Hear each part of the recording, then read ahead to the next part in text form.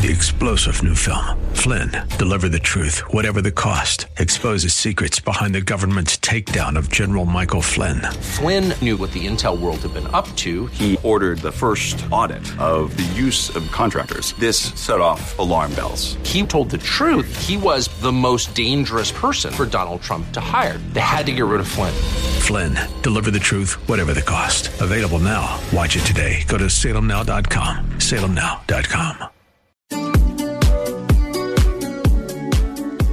Hey everybody, welcome to The Common Good here on AM 1160, Hope for Your Life, alongside Aubrey Sampson. My name is Brian Fromm. So glad to have you with us today.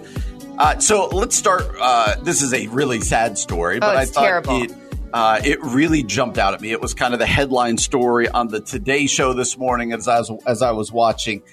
And it was this tragic fire in the Bronx. And so you start to read the numbers and you're like, oh, my goodness. But if you've ever been to New York, you know there's just in some areas of the city, including the Bronx, there's just enormous apartment buildings, right? They're just enormous buildings. And so you can understand how something like this happens. It says a fire in the Bronx apartment building leaves 19 dead, including 9 children. And investigators have found that it was a faulty space heater, and the people whose apartment had the space heater, they left their door open, which created kind of a backdraft.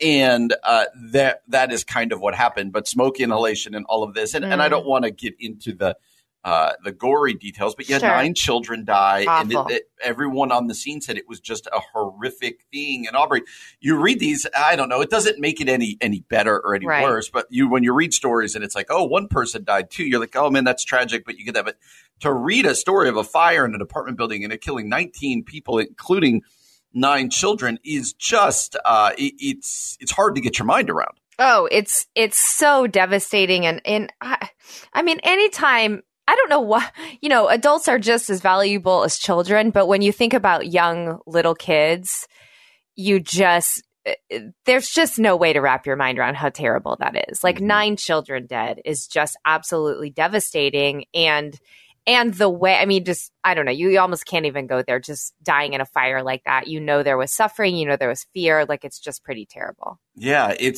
is terrible. That's a good way to put it. You heard from a lot of the people who were in the area, but Aubrey, obviously the biggest thing is just the tragedy of something like this. But it does remind us again of just the fragility of life. It reminds us again, doesn't it, that in the blink of an eye, as long as it takes for an apartment to catch on fire from a faulty space heater, everything can change. And I do think, while that's somewhat of a morbid thought for a Monday, it's also an important perspective for us to live with, right? That says we're not promised anything. Anything can happen at any time. And so therefore, we live with that sort of perspective of life. Is that helpful, or is that a difficult way to live for you? I mean, yes and no. I mean, I think the reality is, like, I want to ignore this story, but we just can't. Like, you can't turn your face away as much as you want to, because there's real pain and real suffering in the world. And I do think, you never want to take someone else's tragedy and try to make it like, well, here's a life lesson for me. But I do think it is, like you said, it's a startling reminder. We have no idea what tomorrow will bring. That's right. We have no idea what this evening will bring. And so to spend as much time cherishing your loved ones as possible, speaking the things you need to say to them, none of us can live as if each day is our last, because I think that's sort of an impossible task. But I do think to just have these reminders of, like, life is precious, life is valuable. So let's, show the people we love that we love them and soak up every moment we can. And, I think about, I have a friend who died really tragically in high school in a car wreck. And I'll never forget her dad saying at the funeral, our last conversation was me telling her how much I loved her. And he said, we got off the phone saying, I love you so much. When she left for school, I said, I love you so much. And that has always stuck with me, because for him, he literally said at his daughter's funeral, I am so grateful for that moment. And that has always stuck with me. Like, you have to just show love to your people, because you're right. You just don't know. You don't know how things are going to end.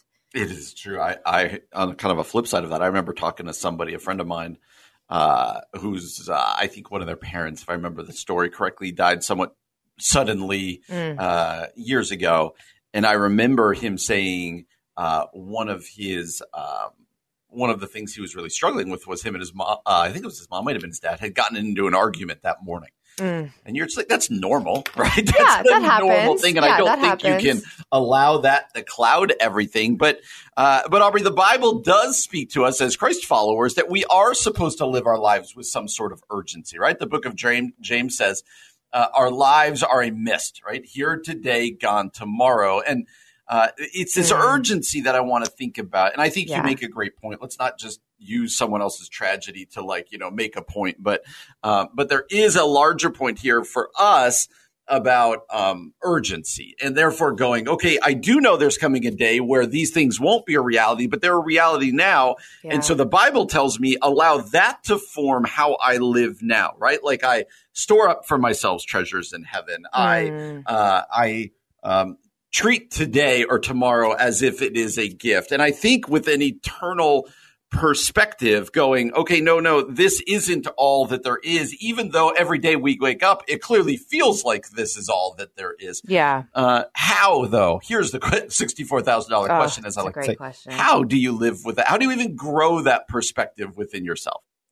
Yeah, I mean, I feel like this is one of those things that is just a work of grace and a work of the Holy Spirit in your life. And so I think you can begin praying, Lord, would you give me an eternal perspective? I think obviously searching the scriptures and seeing how early followers of Jesus did have an eternal perspective even while they lived on earth, and, made sure like their hands were to the plow because they didn't know when the Lord was going to return.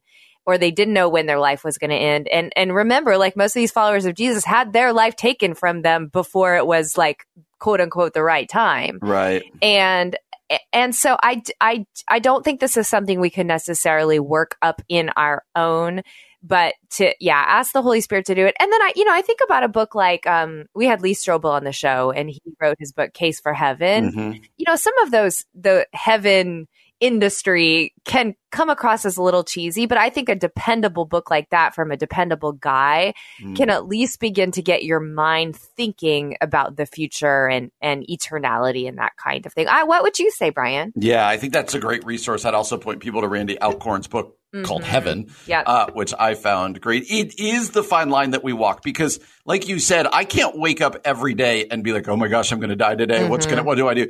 Like we have to go about our day-to-day business as if it's just our day-to-day business, right? Like I got to get my kids ready for school. I got to do my job. I got to take care of chores or whatever else it might be. But at the same time, it does form in us a much larger perspective that says, okay, this could be anybody's last day. This, not just my own, this could be anybody's.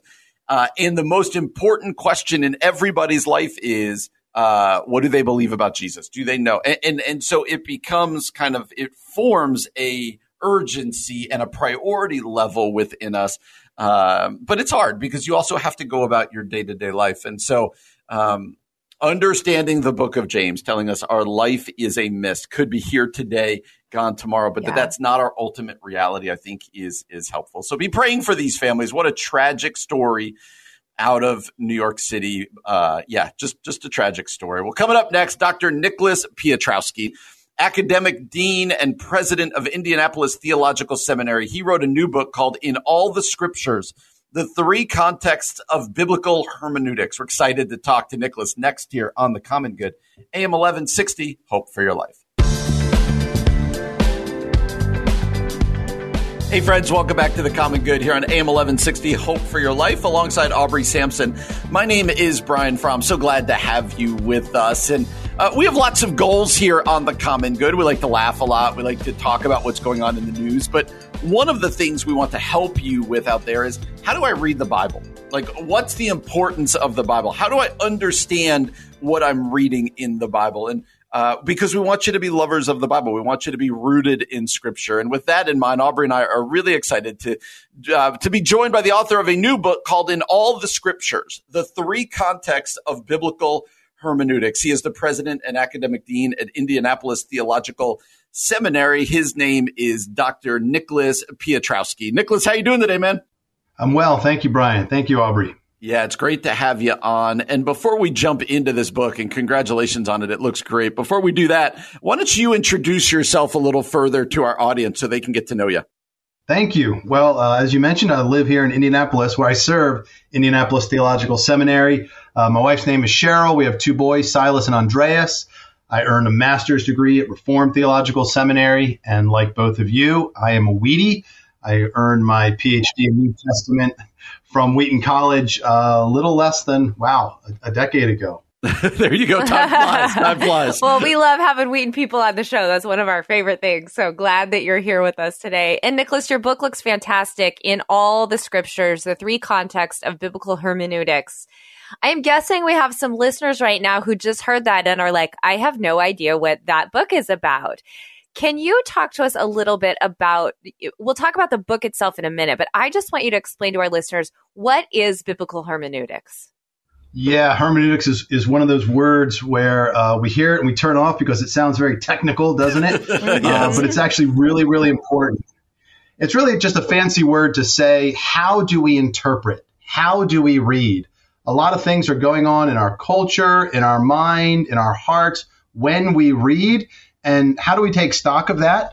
I know we all learned to read in first and second grade, but the Bible is a very old book written in diverse genres and different people, different times in history. And so there's a little more work to be done. Anyone who's read the Bible knows this. It's a little more difficult than other things we might read. And so this book, hermeneutics, is paying attention to how we read and what are some best practices so that we can get the message right and not basically read ourselves into the text of Scripture, but really let the Scriptures have their way with us and truly hear the voice of Jesus through the text. Ah, it's so good. I remember going to Wheaton, like we said, we were all there, and hearing the term hermeneutics and be like, whoa, like I don't know what we're talking about. And then having it explained to me was so important. Let's start with the negative side here, Nicholas. How do we know when we're getting this wrong? How do we know when we are reading ourselves into the text? Or to ask it another way, like, what does that even look like? Well, yeah, that's a great question. Sometimes we don't know, and that's kind of the danger. So maybe to say, what does it look like? We live in America today, very individualistic, Western, people throw around the word postmodern and existentialism and these kinds of things. Well, those are philosophical climates that affect the air we breathe, as it were. So we can't not be affected by the philosophical climate. Mm-hmm. And so it's very easy to read the Bible in Western, individualistic, postmodern, psychotherapeutic ways. But the Bible was written by Jewish men over 1,000 years before Christ, right at the time of Christ, in a different culture, in a different setting. And it's trying to accomplish different things than maybe what we are particularly concerned with in our cultural moment. And so we kind of have to travel.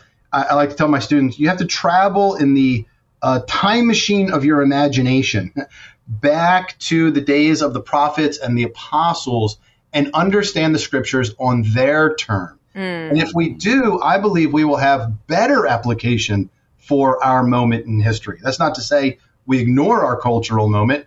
To the contrary, we'll have more robust interpretations with staying power that have truly fruitful and deep application in our time. That's great. And so, Nicholas, for just the average Bible reader, like I'm getting up in the morning, I'm doing my, 15-minute Bible study.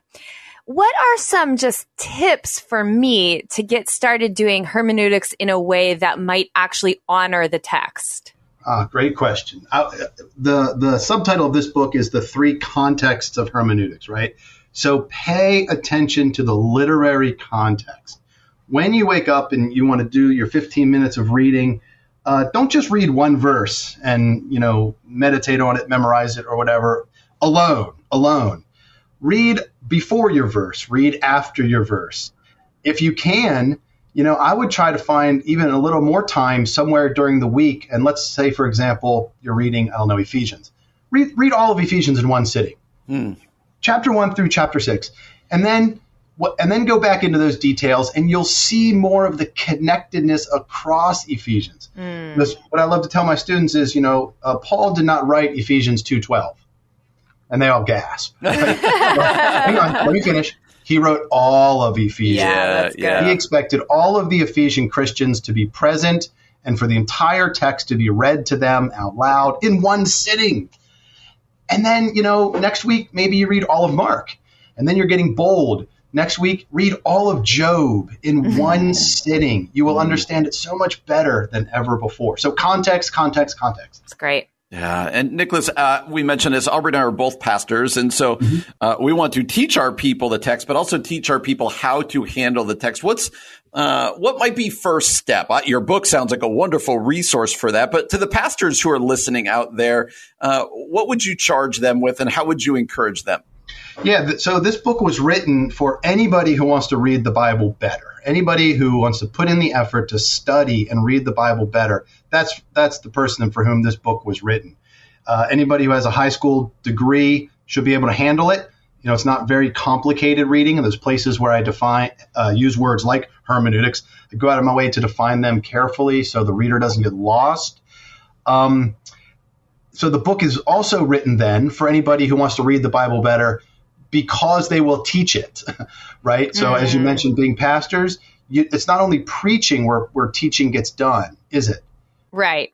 We teach when we counsel, we teach when we evangelize, we teach when we disciple. We're always teaching. We read the Bible. We just have to pass it on. We have to say, I learned this, right? So whether it's conversations or more formal settings, we're always teaching the Bible. And of course, we want to therefore get the message right. If we're going to say, this is what God says, we want to be right about it. That's right. So without the embarrassment of shamefully plugging my own book, Brian, I would say, give me my book. But the short answer to your question is understand the scope of the whole. So I mentioned reading all of Mark or all of Ephesians or all of Job, but we also need to understand where Mark, Ephesians, and Job or whatever also fit into the larger biblical canon. Genesis to Revelation comprises one narrative, the narrative of what God is doing in history to glorify himself through the salvation of his people and the salvation of the world, really, to redeem the whole cosmos at the end of the day, right? And so each book contributes to that larger narrative in some way. When we miss that, then that's when we start to atomize and start to shape the Bible into our own existential needs instead of let the Bible reshape those existential needs. So understand the scope of the whole. That's good. That's really good. And Nicholas, for our listeners out there who are interested in finding more about you and more about your work and purchasing this book, where can they find and follow you? Thanks. Most of my activity runs through the seminary. So Indianapolis Theological Seminary website, which is indysem.org, INDYSEM.org, indysem.org. We have a blog, which is only posted once a month, so we don't overwhelm people. We have a faculty page where you can link there to sermons I've preached, and of course this book. And that would be the best place to find me. That's awesome. The book, again, is in all the scriptures, the three contexts of biblical hermeneutics. I'd really encourage you out there, go pick up this book, especially as we want to be people who handle the scriptures well, who read it well, who allow the scriptures to define us instead of vice versa. Go pick up In All the Scriptures. The author of that book is Dr. Nicholas Piotrowski. Nicholas, this is really fun. Great to meet you, man. Hope the book does well. Thanks for spending some time with us. Thank you. It was an honor. Absolutely. You're listening to The Common Good on AM 1160. Hope for your life. Hey everybody, welcome back to The Common Good, AM 1160, Hope for Your Life, alongside Aubrey Sampson. My name is Brian Fromm. So glad to have you with us on a Monday afternoon. The week is in front of us. But Aubrey, before we get past the weekend, yesterday was Sunday. What did you and I do on a Sunday? We do church. We do church. That's right. Yep, we are both pastors. We lead in churches, preach often. How was your church? Because my church feels really different right now because of Omicron or whatever it's called. Yes. Everything feels a little different. How about for you? I think combination of Omicron and the weather and maybe people still being in sort of the holiday mode. I'm not sure, but our church was down by like 2/3. Like it was so empty on Sunday. And there was something a little fun about it, to be honest. Like we just sort of circled up and had a small church meeting. But it was bizarre. It was a little bizarre. I'm not going to lie. It is. I'm glad to hear you be able to laugh about it and say it was kind of fun, because I'm struggling with the do you keep going? Right. It is. So we had a congregational meeting at our church back before Christmas, when everything was feeling much more normal again, Mm-hmm. And I said to them, guys, it feels like we have been through the ringer, like every church, like every business. Yeah. I said, for the first time in like 2 years over the last couple months, and I gave them reasons for why I was saying this. I'm like, I feel like we have some wind in our sails. Like it's not full bore, but it feels like for the first time in this whole COVID life that we live in. Everyone was like, yes, I totally feel it was like this enjoyable thing. You go into the holidays now, and now we got this new variant. It feels like the sails got ripped away. It's so true. I mean, even Kevin, and he was being facetious, but he's like, maybe we just close down for a while. It's so tempting to be like, where is everybody? But the tide will turn. I have to believe it. At least the people that I trust seem to think that this, the wave of this variant will be short lived. So I'm hoping that is true. And, cause honestly, our church has been really, through these last 2 years, has not had COVID problems at all. Yeah. I can count on one hand the number of people I even know who have had it in any substantial way, let alone hospitalized or died or whatever. Wow. In these last 2 weeks, I can't keep up with everybody. Oh, everyone has it at our church. Yeah. And so it's not a surprise that our churches have been kind of empty, but you're just like, what is happening? Oh, we're back. Yeah. We had a big, like kind of a programmatic thing that was supposed to kick off today, and we booted it. We postponed it. You're just like, how can you try to start something now? Nope, definitely not. So anyway, but Aubrey, that gets me to what I talked. Did you preach yesterday, or did Kevin? No, Kevin preached yesterday. Yeah. So I preached yesterday and kind of did a standalone, just kind of a beginning of the year. Here's what I want to talk about, and I talked about kind of the roller coaster of life, and talked about this COVID time. I in fact used all the ice in our parking lot as kind of how life feels right now. Right? Ooh, good. That's a good preaching metaphor there, Brian. I thought about it as I was like barely walking across our parking lot in the morning. So true. But here's the question. How I wanted to tackle this. What do you do in the low lows of life? Here was the line I said, and I obviously didn't make this up. I said, the only certainty in life is uncertainty. Is this idea that there's going to be uncertainty, and we're all feeling it again right now. Yep. We're feeling it again. And so I went to the passage later on in the sermon where Jesus calls himself the firm foundation. He tells people to build their house on the rock, and what that looks like. But let's start with that first part. What do you tell people as they are just wrestling with all the COVID and everything else that's going on, making life feel so uncertain right now? Yeah, some of the scripture that I've looked to this year, and we've kind of pointed our people to this year, are scriptures where, like in Genesis, there's a story about Abraham, and it says something like, in the meanwhile, God was at work. And there's a passage that I think I've talked about on the show before in Isaiah where it says, nevertheless, those who are in distress will experience no more gloom. And I think those phrases, meanwhile, nevertheless, at the same time, like remind us that even though our circumstances are gloomy or distressing or terrible or confusing or feel like they're going backwards, meanwhile, nevertheless, God is at work. God is on the throne. God is sovereign. God is not surprised by any of this. And so truly, he is an anchor for these slippery, icy seasons that we're in. Yeah. And so those are just those small biblical words, honestly, are the ones that we've been kind of reminding our people of, and honestly reminding our own hearts of. That's right. Okay, God's not surprised. God's not done. God is on the throne. God is at work. There is a meanwhile here and a behind the scenes thing that we can't see, but God can see. Oh, I like that. There's also, I talked yesterday about the story in Daniel 3 of Shadrach, Meshach, and Abednego and the fiery furnace where King Nebuchadnezzar says, either bow down to this image or I'm throwing you in this fiery furnace. And you're all, if any of us were in their shoes, we'd be going, those are two bad choices. Right there. Right. And I never noticed this before, but Shadrach, Meshach, and Abednego, they say to the king, God can save us. But then the next line is, but if he doesn't, even if, that's right. But if he doesn't, then I'm still good. Like I'm paraphrasing there. And there's that idea of if our theology doesn't have room for life is uncertain, things can be hard, but God is still present and God is still powerful. If it's all about, if I follow God, then all my problems are going to go away, then you're not going to last. It's going to go really poorly. And so Jesus says he tells that parable about building your house on the rock versus building your house on the sand. Let's get down practically, Aubrey. What does it look like for somebody to build their house on the rock? How do we even begin to know that my life is built on the right thing? Well, I want to hear what you told your church. You preached to me, Brian. I'll tell you if you're right or not. that touche. You can find it on our website. No, I'm just kidding. It wasn't the whole day. Like I ended talking about build your house on the rock. So I didn't necessarily unpack how to do that. But I think it is this. If you look at your own life right now and say that my faith or my life cannot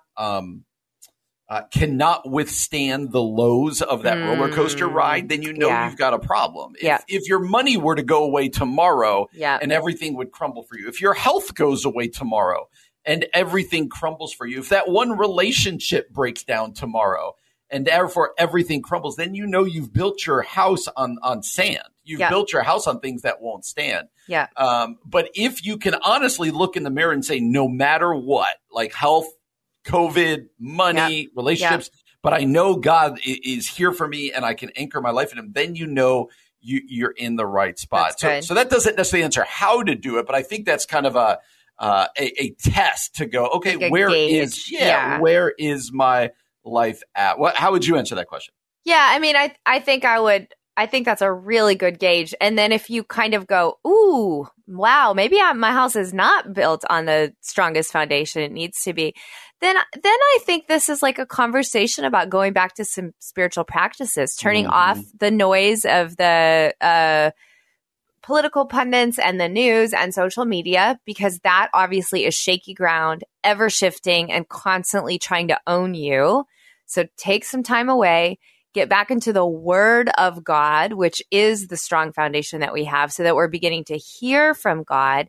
And then again, Brian, you and I have talked about this, but be a part of your Christian community, like be an active part, whether that's a small group, a community group, a house group, regularly attending service, like these basic tenets of the faith, meeting together with other Christians, reading the Word, doing life together. That's how you begin. Like it's the small daily task of building your life on the rock is what ultimately is a life built on the rock. And I think we sometimes ignore those things as if they're not important, but every single one of those are tools for establishing that firm foundation of Christ. And then, of course, asking the Lord for help. Like God's going to be faithful to help you put your anchor in him. Absolutely. Well, one of the things we want to do here on The Common Good is open up the Bible and try to encourage you, because ultimately we want you to have your life built upon the rock, whether things are going great or things are going badly. And so hopefully that's an encouragement to you. Coming up next,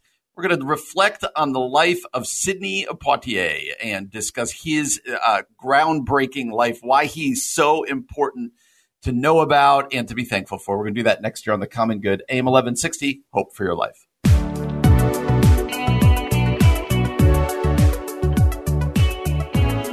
Hey, everybody. Welcome back to The Common Good on AM 1160, Hope for Your Life. My name is Aubrey Sampson alongside my co-host Brian Fromm, and we're always so glad that you're with us. Another really, really famous actor, Sidney Poitier. I mean, he was 94 years old, but he was the first black actor to win an Academy Award for Best Actor for his movie Lilies of the Field. He passed away.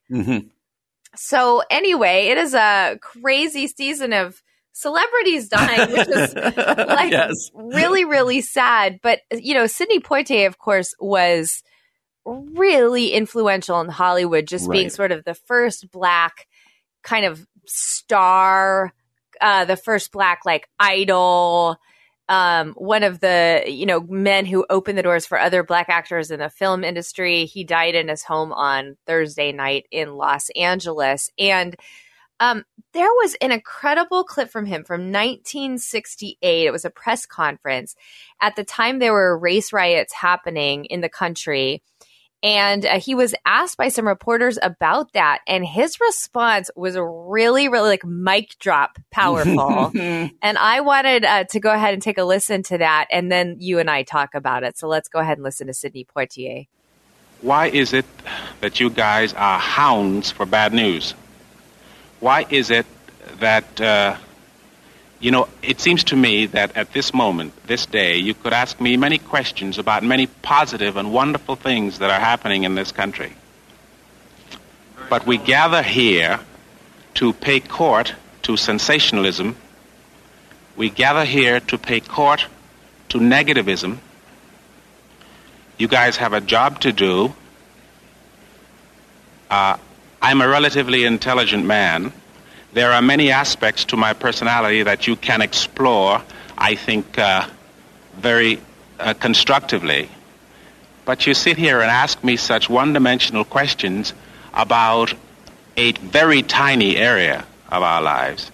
You ask me questions that fall continually within the Negro-ness of my life. You ask me questions that pertain to the narrow scope of the summer riots. I am artist, man, American, contemporary. I am an awful lot of things, so I wish you would pay me the respect due and not simply ask me about those things. Okay, so Brian, that response, kind of like, hey, could you ask me about something else, is really interesting to me in this day and age, because I don't know that you could skirt the issue like that. I'm not saying he skirted the issue. I think he put it in a proper place, really. Right.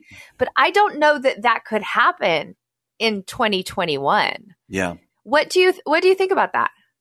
I found his answer so powerful, because you also have to remember, and obviously you and I weren't alive at the time, but right. from what you've read or been told about what the environment was like back then, first for an African-American actor, even of his fame, to be kind of lecturing the media was a big deal. That would have been a big deal.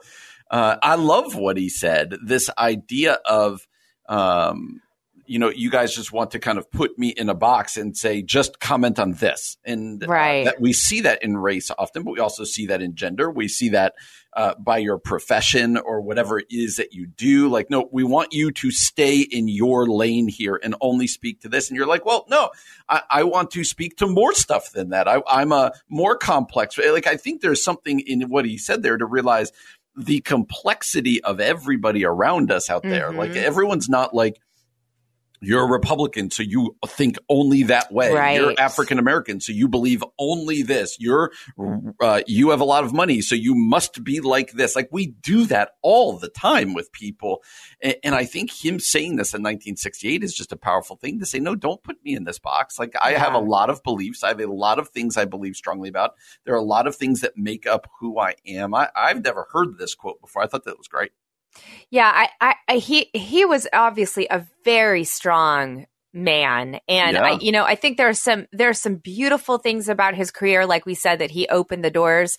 There's some sad things too. NewYorkTimes.com has an article about him, and they basically said he made very clear choices about the roles he picked in films, because he said he would love to play villains or deal with different images of, and this is his language, quote, Negro life that would be more dimensional. But he said, I'm not going to do that at this stage of the game, because he needed to be able to present a really sort of strong and quote unquote good picture to the world of an African American man. And that's a lot of pressure for him, certainly as like somebody who paved the way for other people. Interestingly, too, he was one of the highest paid actors in Hollywood. He was a top box office draw, but because of racial squeamishness at the time, he was never cast as a romantic lead despite his good looks. I think there was one movie, Guess Who's Coming to Dinner, where he actually did play a romantic lead, but most of his films he wasn't. But I mean, he was an incredible actor, obviously kind of breaking through stereotypes, breaking through taboos, and doing a lot in Hollywood at a day and age when a lot of Black men and women just weren't, or they were like put in very racist roles, frankly. And so it is fascinating to me that when asked about the race riots, he's like, look, I am an artist. I am putting good things into the world. Could you ask me about something else? And I think, again, in this day and age, I don't think an actor would respond that way, but I think in his own way, in fact, I shouldn't say I think, you can tell in his own way, that was him fighting back against racism because he didn't want to be put in a box. Right. Just ask me about the black things, or just ask me about this. And you can also tell when somebody passes away, you could tell the importance, the gravity of what they did by what people say. Some of the most famous African-American actors and actresses, some of the things they said. I would encourage people to go read what Denzel Washington said upon the death of Sidney Poitier, and just the effect that the kind of the groundbreaking effect, right? Like you can look back on life and you could go, what did I accomplish? But you can also say, what did I accomplish for other people? For the next generation. Right. And it is obvious that the life that he lived and the choices he made and the stuff that he did that broke new ground certainly paved a way for other actors and actresses, African-American actors and actresses coming after him to be able to do things that apart from him, they probably would not have been able to do. That's so true. Isn't that the truth? So like what a legacy for him to leave. I think the other point from his answer was really interesting, especially in this day and age when he was like, I can't remember the exact quote, but all you care about is sensationalism and bad news. And why don't you think about good things? And I feel like, if that's not a prophetic word to this day and age, I really don't know what is. Like, just to think that newscasters or press, even then, that's what they were, purporting constantly was just bad news or like gossip or whatever. And that seems so true today. Right. And here's a guy kind of calling them out for that. Look, can you do a better job at your job? Like there are wonderful, beautiful things in this world. Let's talk about those things instead of all of the negative things just because that sells the news. I don't know. I thought that was very like ahead of its time as well. It was powerful. We all know if it bleeds, it leads, right? Like that's kind of the way the news business works. But he's saying, hey, let's try to dig deeper. Let's try to have here's what the media doesn't do well is nuance. And let's try to deal in nuance. That not everybody can be put into categories. Yeah. Not everybody can be told exactly what to believe or to think. And I do think you're right. I think it was important in 1968, but man, is it really important in 2022. Yeah, such a good word for us now. Well, when we return, our friend David French is asking a really important question, Brian. Is a nation full of Christians a Christian nation? We're going to talk about that when we return. You're listening to The Common Good on AM 1160. Hope for your life. Hey, everybody. Welcome back to The Common Good. My name is Aubrey Sampson alongside my co-host, Brian Fromm, and we're so glad that you're with us today. Brian, one of the things that you and I talk about on this show quite a bit is the concept of Christian nationalism. And part of the reason we do that is because we really believe here at the Common Good in tearing down the echo chambers that exist. We want to be a show where we take a topic like Christian nationalism that has very different points of view from very different sides and think through it in a way that's nuanced and perhaps different. We want to present to you different sides of different arguments. We bring people on the show that we know you disagree with and those who you agree with. And we bring people on the show we agree with and disagree with. And again, all of that is because we are passionate about Christians being able to have civil discourse in this day and age around topics that can often be so divisive and so hateful. And one of the people that we love to have on our show is a guy named David French, but we know that he can be a polarizing figure. Brian and I were just talking off air about how we're super fans. Like we consider him like a best friend of the show, but there's a lot of people out here who don't like David French, unfortunately. And, but again, that's important for us to learn how to, when we disagree, how to talk about people and topics with nuance. Okay, so that's a long way of introducing a topic that David French wrote about recently that I know is going to bring up some agreement and some disagreement. And the question he's asking really is our nation a Christian nation? And he says we cannot equate Christian power with Christian justice. So, Brian, before we even dive into what David French says, let me just ask you, I guess, two questions. One, how would you define a Christian nation? Two, is America a Christian nation? Yeah, and David goes to great lengths to try to define what a Christian nation is, because I hadn't really thought about it in the terms he put. Are we a Christian nation or a nation of Christians? I was like, well, that feels just kind of semantics, but actually it's a very important difference. A Christian nation is not just, he says one thing where we obviously fail in being a Christian nation, but it's not the only thing, is a Christian nation would tend to have an established Christian church, as in like, this is the Church of America. This is the Church of England, right? Like there is an established Christian church. And he says our Constitution explicitly rejects any formal religious establishment. Interesting. So that's important. But then beyond that, he says, I'd argue that a nation's religious character is defined by its interaction between the individual faith of the citizens and the institutional expression of the nation's values. Basically, a functioning Christian nation is going to have a robust private practice of faith with a government that's consistent and committed to basic elements of justice and mercy that you find in Christendom. And so, to put it another way, you'd be able to look at the country and say, not only do most of the individuals embody in this case, to call ourselves a Christian nation, the individuals embody the values and the beliefs of the Christian faith. Yeah. But also we as a nation, our laws, our the way we treat people, what basically our policies, that's would be the word I would use. Our policies are guided by Christian principles at all times. And that's where it gets differentiated. You just have a lot of Christians. Yeah. But you're a nation that doesn't have an organized religion kind of guiding it. Or is our nation Christian? Like, is it founded and therefore still guided by the words of Scripture? And he's arguing that we are not a Christian nation, that we are a nation made up of a lot of Christians. And then he goes in to say why that's an important distinction.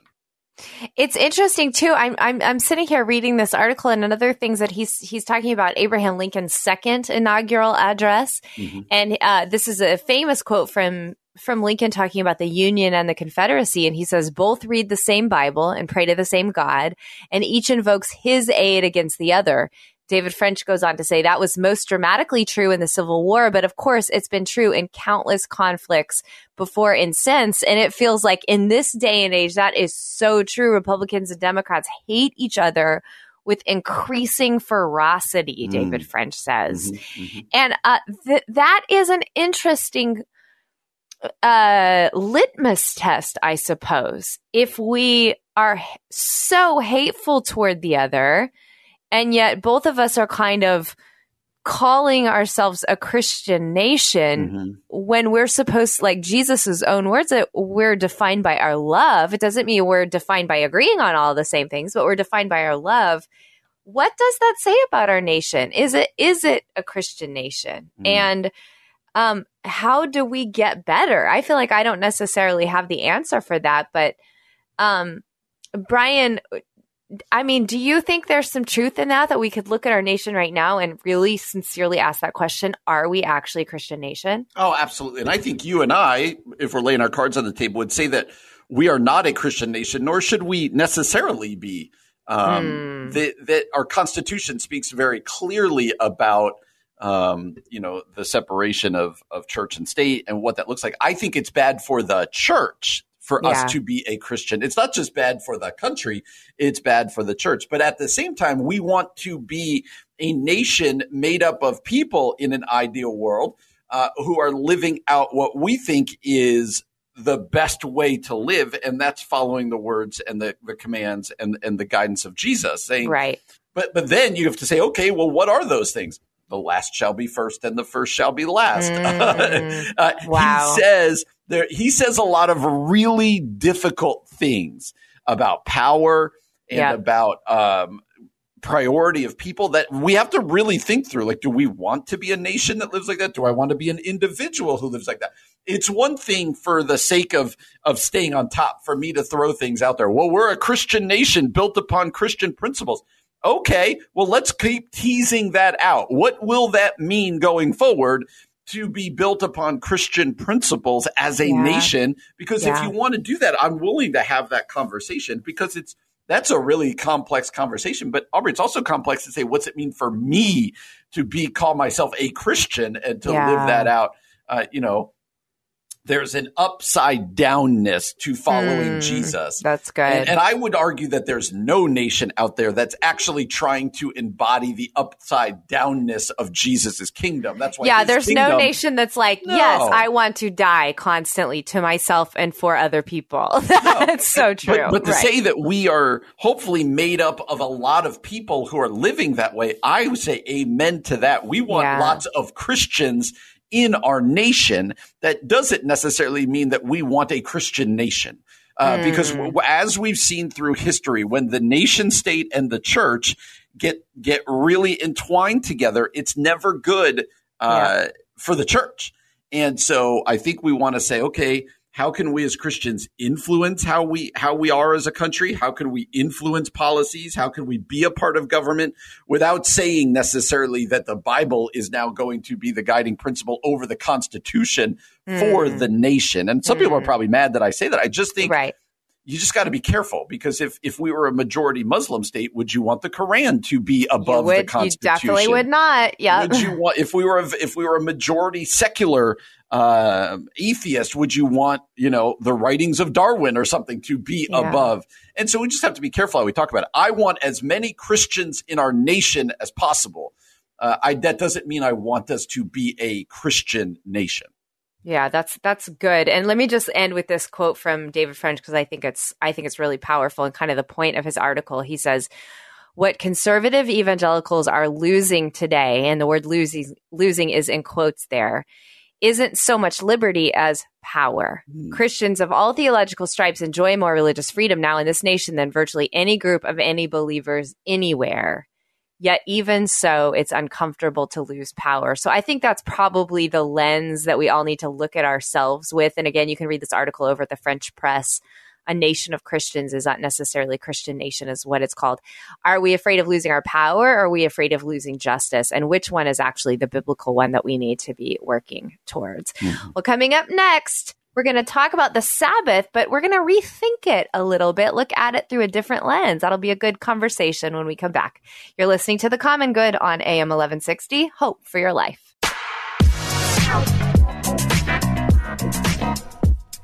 Hey, everybody. Welcome back to The Common Good. My name is Aubrey Sampson alongside my co-host, Brian Fromm. It is the end of the show. And as we like to remind you at the end of every show, we love to bring you something encouraging, challenging, or inspiring. And Brian, you and I have talked about the concept of Sabbath on the show quite a bit. It's a new year. It's probably time to start thinking about Sabbath again. I was actually over at relevantmagazine.com, and the writer there, a guy named Joshua Garenflo, was talking about Sabbath in sort of a different way. And so, okay, before we dive into this article, define Sabbath and talk about why Sabbath matters for our listeners. Yeah, Sabbath is essentially the practice of taking a break. It is this idea in the Bible that, there'd be a day set apart where there'd be no work. And it got really crazy, right? We read that in the New Testament. But the idea is Sabbath is a gift to us from God. It's not a burden. Sabbath is a gift that says that just as God himself rested on the seventh day, so we need to rest 1 out of 7 days, basically, that says, I'm going to recharge. I'm going to connect with my Heavenly Father. I'm going to connect to those things that are important. And it's a way of saying, I am not defined by what I do. I don't have to run more and just keep going, but that instead, I'm defined by who I am, who God says that I am, and therefore I can rest. So it's this idea of unplugging. It's this idea of unplugging, and not just unplugging for the sake of unplugging, but also then plugging into that which revitalizes us, that which is important, so that we can then get back to our job and we can get back. So that's kind of the idea of Sabbath. I miss anything there? No, I think that's really good. And I think it's that unplugging and plugging into something that revitalizes your soul. That's the piece that sometimes we miss, Because I know, like, I will say, I think Sabbath is probably like one of the 10 commandments that we just totally disobey. Like, we're like, it doesn't matter. Like, we don't need to rest. Like, that it doesn't hurt anybody not to rest. So we really don't take it seriously. But it's interesting, this article that I mentioned, the author says that the Hebrew word for rest is a word menuha. And here's what he says. This concept carries with it the idea of harmony, peace, and delight. Instead of separating himself from the world, God reveled in it. He couldn't take his eyes off of it. He delighted, celebrated, enjoyed. Menuha is the crown of God's creative act. And so I think for me, like, sometimes I have thought about Sabbath in the past as just like, you don't do anything. That's right. Right? You unplug and you do nothing. But this author is suggesting something else, something that you, initiated as well when you talked about like refilling your soul. You unplug in order to actually delight in your family, delight in God's word, delight in creativity, delight in passions. Like, you get to actually enjoy the things you love. That's a beautiful part of Sabbath. That's what God did, enjoyed this creation he had made. And so this is so interesting. This author talks about what Sabbath actually means. It's a day to celebrate the things that bring you joy. And he says, maybe you curl up in a favorite nook with a neglected book. Maybe you have a pot of tea. Maybe you do some painting, building a sailboat, scrapbooking. You do those things with your eyes open to God who desires it for you. And then he says, with thanks dancing on your lips as you do. The other thing he says that Sabbath is a communal practice. And so this is something to do with your whole household or your Christian friends. Like, you don't have to just be all by yourself when you're Sabbathing either. So I think these are kind of different ways to think about Sabbath. Brian, I know you and I have talked about on the show that we don't necessarily do Sabbath ritualistically, but I think you and I both really value times of Sabbath rest. How do you and your family kind of practice Sabbath when you do? Yeah, well, let me go backwards here. There was a time when I remember when Madeline, she's our oldest, she's now 18, when Madeline was probably she was young, so we might not have even had a second kid yet at this point. I remember I preached a sermon at my old church. I was kind of the fill-in preacher right every now and then. I preached a sermon on Sabbath. Like, that's where I was in the series, and I preached it. And I remember doing a lot of reading, this and that, and I got really convicted by it. And for, I would say, the next couple months to a year, I got really kind of rigid about it. Like, on this, it was Mondays for me back then. And on this Monday, I'm not going to look at my computer. I'm not going to do, I don't even think we had phones back then, but like it's all going to be about my wife and my daughter at that point. And I'm going to read. I'm going to take an hour to just go read. And I remember it being really something I started looking forward to. Wow, interesting. And something that I stopped doing. I think that's interesting. Talk to us about why you stopped. You get out of rhythm, for one. Yeah.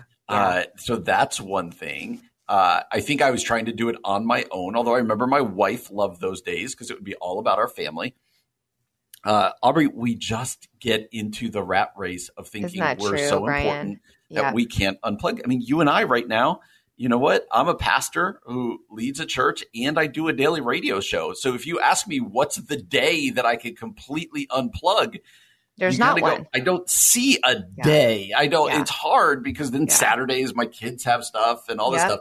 And so I do think you bring up an interesting point. Like, how can we build in Sabbath times? How can we build in the practice for an evening, an afternoon? Yeah, that's good. Where I'm going to, and I think it has to start in our day and age now with putting your phone away. Yep, absolutely. It has to start with just I'm gonna put my phone up here on the shelf. I'm not going to look at it, and that's really hard. And then from there, it becomes the difficulty becomes with it just not being a license to be lazy. Like, I'm just going to lay on the couch for myself. No, what can you do that recharges? And so I think that's helpful. I understand the difficulty when you look at your calendar. When I look at my own calendar and go, where am I going to recharge and rest? I'm like, I don't know. My kids are out of the house. And so it does become difficult. Yeah, it's interesting. We, over our holiday break, there was a day that I was going to drive home from Oklahoma, where my parents are, drive back here to Chicago with my boys. And it was a day that there was supposed to be a big snowstorm here in Chicago. So we actually decided to wait a day. And we ended up having an unexpected entire day to do nothing. And we watched the Harry Potter movies. We read, we ate food that we loved. We stayed in our pajamas. And, it's only been a couple weeks, but the boys and I just yesterday were like, that was our favorite day in a long time, because unintentionally that became a Sabbath day for us, because we just enjoyed the things we love. There was no pressure to be anywhere, do anything.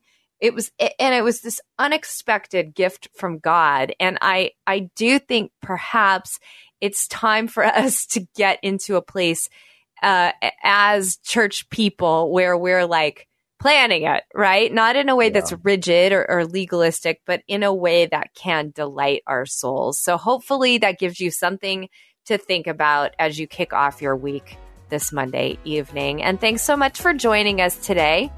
Brian and I will be back tomorrow from 4 to 6 p.m. For Brian Fromm, I'm Aubrey Sampson, and you've been listening to The Common Good on AM 1160. Hope for your life.